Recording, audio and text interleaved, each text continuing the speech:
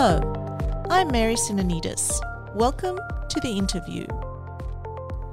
Australia's Greek Orthodox Church is planning a $27.5 million redevelopment of its Archdiocese on Cleveland Street, Sydney. Angelo Candalepas, no stranger to its pews since childhood, is the architect responsible for the restoration of the 1848 Heritage Cathedral. He'll be redeveloping a new theological college and museum and showcasing its layers of history and beauty. His interpretation of architecture has met with great success. The son of a migrant builder from the Peloponnese, he graduated in 1992, established his own architecture studio the next year, and by 1994 had already won his first competition for housing in the Point, Pyrmont. Since then, he's come a long way, from the Point at Pyrmont to Punchbowl Mosque and residential projects that have changed people's lives. Throughout this time, prestigious national and international awards and accolades have been plentiful. And he's here with us today to walk us through his work and share his views on how architecture is more than just bricks and mortar. Welcome to our podcast, Angelo. How are you? I'm well. Thank you for having me. Thanks for being here. Perhaps we can start at the beginning. Let's look at your childhood. What were your aesthetic influences growing up? Did you grow up in a Greek Australian household with doilies, tapestries on the wall, a veggie patch in the back, and maybe those Greek columns that we're used to seeing? Well, I have to admit, my house didn't have Greek columns, but it was a traditional house, and we grew up with traditional values. My parents came to Australia in the 60s, and I was born here in Stanmore, and then they moved to Campsie where they stayed they're still there. And we grew up in a very traditional household with traditional values, connections to the church, and an understanding of culture, which developed as I grew older into something quite important. I don't know about the doilies as being the prevalent thing in my childhood, but they existed, and but so did grandparents living at home. So your yaya was actually with your family in the family home. Both yayadas and okay. Both papulides at some point were living with us, and they formed an integral part of the broader nuclear family. And as you could imagine, this was not uncommon at the time. It's something we all share. I think people of your age, we all have this same upbringing. And where were your parents from? What's your Greek heritage? Where are your roots? They both come from the same village near Tripoli in Peloponnese, so it's central mountain land, and the village now is perhaps occupied by around 1,000 people, but at its peak was probably 2,500 people, and as was the case, opportunities were scarce, both in the village in the 50s and in places such as Athens after the war, and they came to Australia as a consequence of the hardship, and people recognised that many people that came to Australia, in fact most, would be as a consequence of such hardship, and trying to escape, as it were, the difficulties of the other places in the world. And in fact, in coming here, they found incredible opportunities that they could never have imagined in Greece. And I guess great opportunities for their children as well. So obviously a lot of the immigrants who came from the villages managed to educate their children and were very successful. But growing up, was it you said it was a traditional migrant upbringing. Did you get to go to Greece much when you were a child? Not at all. We didn't have the means to be able to travel because I was one of 4 children, and we all were sent to very good private schools, and my parents were preoccupied with the focus of education here in Australia, and such that we could never really get to Greece. And it was very interesting when I finally went to Greece at the age of 23 years old, 22 years old, in my final year at university. I came to recognise, in fact, that the values that my parents had put to us were values that had lapsed from the Greek populace, and it seemed to me that there was a kind of currency and relevancy in Greece that didn't exist in the minds of my parents. Yeah. And that perhaps is something very familiar to us, we the children of the diaspora, who came to be of an understanding through indirect contact of a kind of difficult world in which our parents grew up, and we were given stories that were unknown to us other than through the storytelling at night, of things that were parts of people's lives of great difficulty, of great hardship, of great fasting and poverty, and we always felt as a consequence that we were incredibly privileged to not be our parents. And I think many people would have the same recollection of growing up in households where the stories were kind of unreal, in the sense that we were always kind of intrigued that our parents would have experienced such hardship. But it's true. True. And everyone in my generation grew up with that sense of needing to, in fact, perform and deliver something that our parents weren't ever able to. Which brings me to my next question. How did this heritage and hardship influence your philosophy as an architect?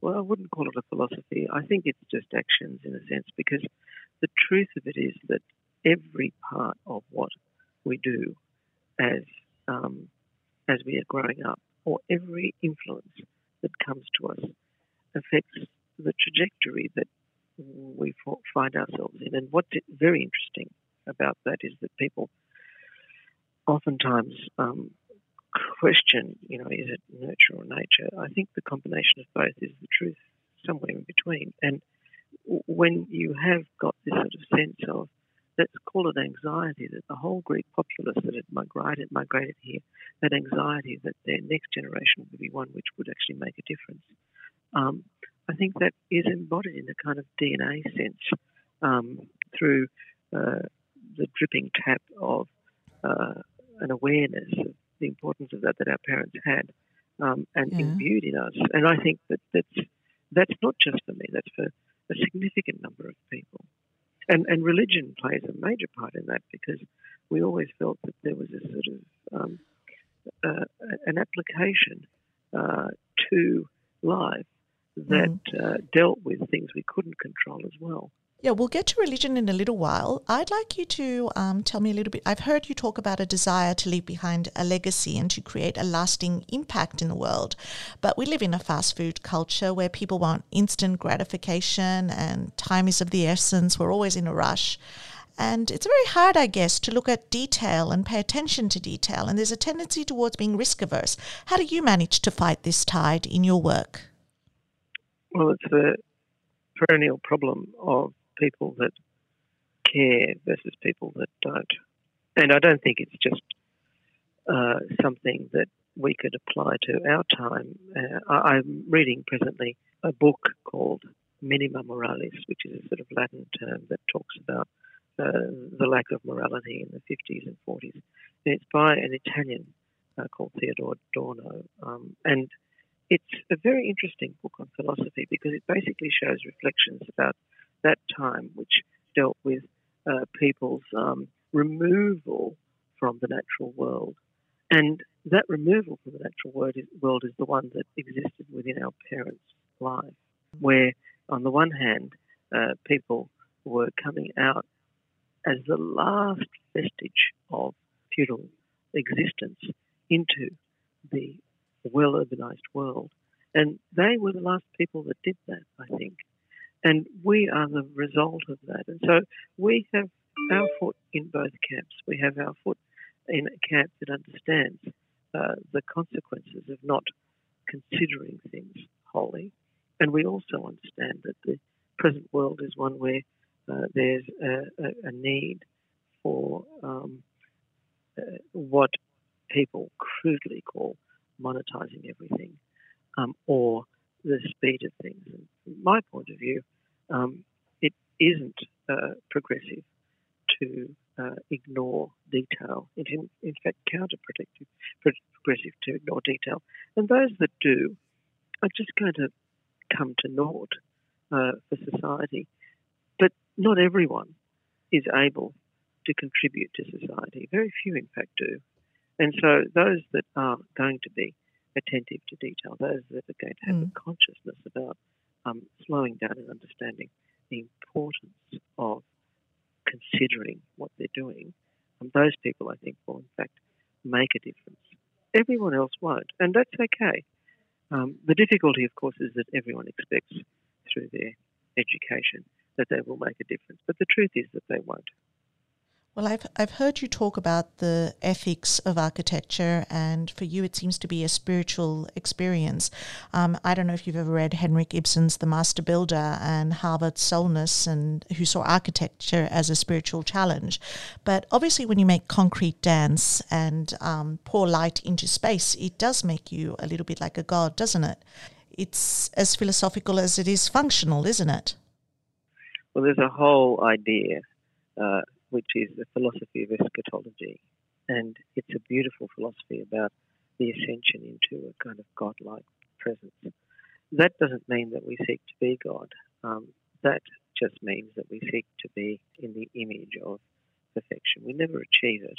In architecture, it's very interesting because architecture represents the work of people. And the work of people, if you are faithful and understand the sense of we are spiritual beings, the work of people is also the work of God. And within what we do is therefore an embodiment of something that can be spiritual if we tap into it. Many of us are kind of focused on, in fact, not understanding that. There's an intentionality to ignoring it in the present world. And that's because it's very good for many people to not have that niggling consciousness about the ethics of what they're doing or the dimension of what they're doing, which has to do with an inner self, a self that they perhaps don't want to understand. But for me, I think it's vital. And for me, it creates that sort of vitality that's necessary to engage with the world in a way which is meaningful. Many people are just seeking to have happiness every day. I don't think that that's appropriate, actually, as a pursuit. My pursuits are to kind of find meaning in what we do. And that's very hard because most people kind of run in the world in a way that struggles with that concept. Well, Archbishop Makarios said that the $27 million project, your upgrading of the Archdiocese, will inspire all Greek Australians to develop and maintain a deeper connection to the church as well as to our ancestral culture, language and traditions. Do our buildings really have the power to influence our faith, to make us believe in God, or maybe even the opposite, to turn to crime? Or is that something architects just tell politicians to get funding? Well, let me have you close your eyes for a minute and imagine yourself in a room. Imagine that you are in a room which is totally white with celestial light coming in at the top. And imagine then how you would feel in that room if it were to be of a dimension that could give you comfort, of a dimension that didn't give you constriction. And now I want you to imagine yourself in a room which is a room that is held together 1 metre by 1 metre. 1 metre by 1 metre, half the size of a usual lift. And the door is locked and it's black with no light. Does that make you feel the same? Of course not. And what is it? Will it make me a better person? That's what architecture does. But will it make me a better person? Will it make me more likely to behave in a way? We are people from moment to moment. And what makes good people is their behaviour. And if behaviour is affected by the spaces in which we sit, then it makes you a better person, doesn't it, to be in a good space? Because for that period, you are, in fact, behaving in a different way, which accords with civility. True. And so from my point of view, space and architecture affects people. The environment affects people. What people say to you affects people. And those that deny it are those that wish not to engage with the cultural dimension of what we do. And in fact, it's very interesting because all of us flock, don't we, to the most beautiful towns of the world. In fact, we've made Venice into a circus as a consequence of how much we love the spaces of those streets. And what does that tell you about the power of architecture for people to behave in a way which embodies wellness? It tells you that, in fact, the streets with which we make our cities, the spaces that our cities exist in, the rooms, a library is a place of quiet and consideration. A cinema is a place of entertainment. A theatre is a place of celebration and a place of intellectual exchange. These are rooms in our city. And whether we like it or not, and many people, particularly the development world, will like not to agree with me because it doesn't suit to say that, in fact, having a good work of architecture will create wellness for our city, because it takes effort to do so. That's true. And our cities... But if a city is a travesty of choices made by people who ignore this. And we don't like our cities because our cities have been made into these compromises of aesthetic and spiritual dimension. Whereas in years gone by, people understood their duty to the world. But nowadays, it's all just money. Oscar Wilde said that the wrong type of wallpaper could upset him more than losing a family member. Do you feel that way, or does that depend on the family member? Oscar Wilde had a lot of trite things to say about things, and it's unhelpful because he was quite a problem. He was witty, but what the wit gave us was the sense that what he was saying wasn't relevant. And in fact, it was. But what he did, he made really important issues, such as one's environment and architecture, trite. So on many occasions, I'd have to say he was a bit of a fool, frankly. But he's a great person to quote because he's funny. It'd be like quoting, a comedian. And so for me, it's not philosophy to quote a comedian. Sure. But from my point of view, the discussion can be very serious, and the discussion and there's a whole body of work that understands this. It's just that people in the mercantile world, I mean, you go to America and you see the significance of this issue in the streets, the dehumanizing efforts of the urban streets in places like Houston are debilitating to the human race, and yet it exists as a kind of phenomenon that people follow.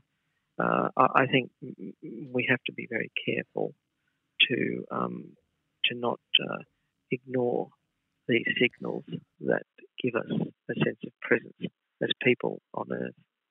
You're very right about the gravity of this discussion and the constantly changing cities and the way in which we've got to, proceed into the future in a very careful way. And looking at layers of buildings, let's look a bit at the Archdiocese again. So when colonial architect Edmund Blackett first created the Cathedral of the Annunciation for Our Lady, he had a particular function in mind. And so how can you change purpose and function but still respect the original architect's vision? How will you do this? Well, the first thing to say is that great architecture transcends its use. And people walk into great buildings and they lose all their doubt about the supremacy of the human spirit. Great buildings offer this. And his building does this to a degree. But in the context of Australia, it's to a significant degree. Mm-hmm. So when you grew up, did you go and visit this building regularly with your family? And how did you feel? Oh, yes. How did you feel as a young boy being in church? I always felt we didn't do the right thing by it. But who was I to say? And it's always that sort of thing that happens when you're a person that understands the artistic detail in things, that one can stand in a space and say, oh, this is not good, or that's not good. And who was I to say to anybody at the time that I felt very uncomfortable about what had happened inside the building? And it's really irrelevant in the sense where you've got the context of migrants who have fought very hard to achieve these things which are considered significant, such as custodianship of a building such as that. Which wrongs will you right?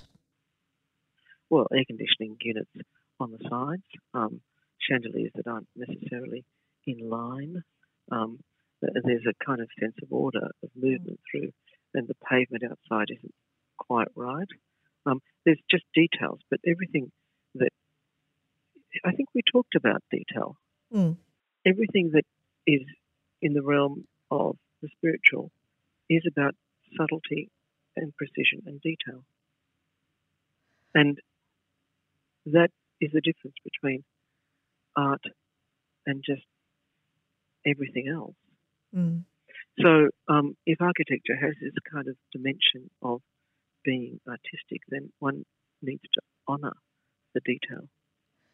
And I think in the Blackett building there's a significant amount of detail that is dishonoured with the accretions that have been made over time. And these things are very pragmatic things, but nonetheless end up affecting the importance of that interior. And it is an interior. The entire sense of having worship, a place of worship, is about what happens on the inside and then what exists in the threshold.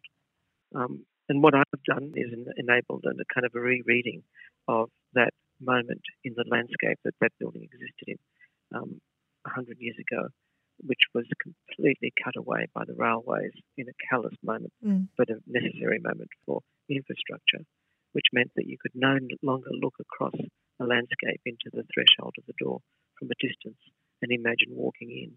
And what we're thinking is that we do that to the side and enable the kind of rereading of that in a way which is quite beautiful and similar and respectful of Blackett's intentions of creating a building in the landscape with an entry door that can be read from a distance.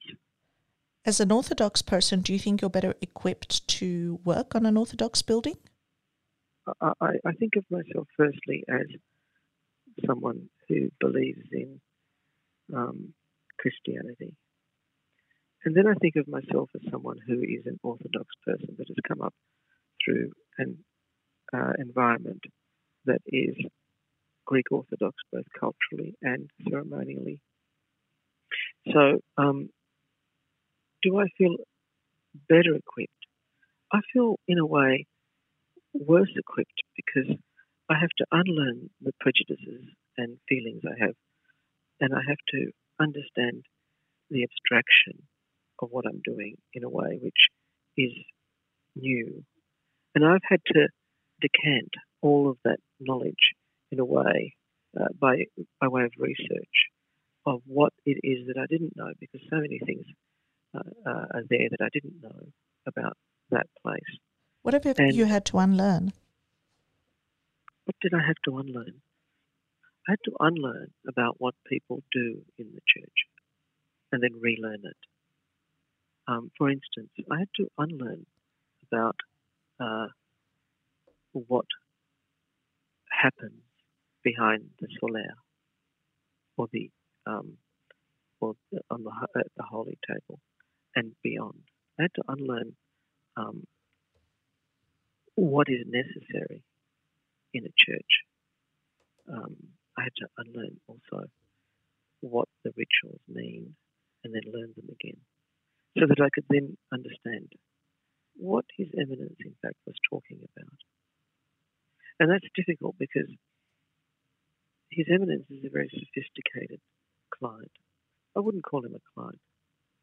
I'd call him someone that stands beside me, holds my hand, and helps me understand what it is that we are doing here.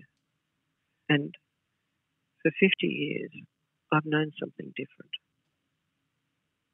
And in this sense, I've had to unlearn many, many things. So are you dealing with His Eminence or are you dealing with an institution? I'm dealing with both. You said in the past that it's difficult to work with institutions because they're stuck and risk averse. Difficult but not impossible. And I think the lever that causes things to happen is the head of that institution. And if there is someone able and interested in a visionary insight about how we can be 100 years from now, leading an institution, then that person is someone who can assist in that institution having that life. If all we're doing is looking at the past, then we can just be of the past. And that will be a dead institution. If we're looking at the future, then that will be an amazing institution. I gather that you've always been spiritual, but is this project making you more religious? No, I've always been religious. Yes.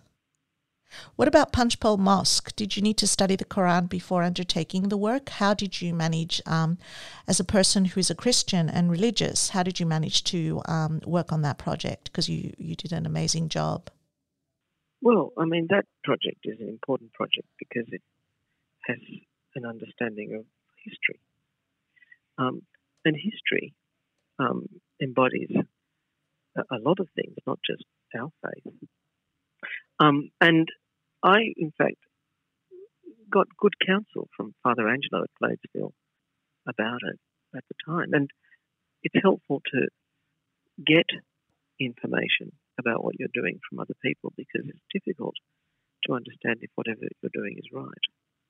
Mm. And in creating that building, what I sought was those things that were essential about my own faith to be embodied in that building.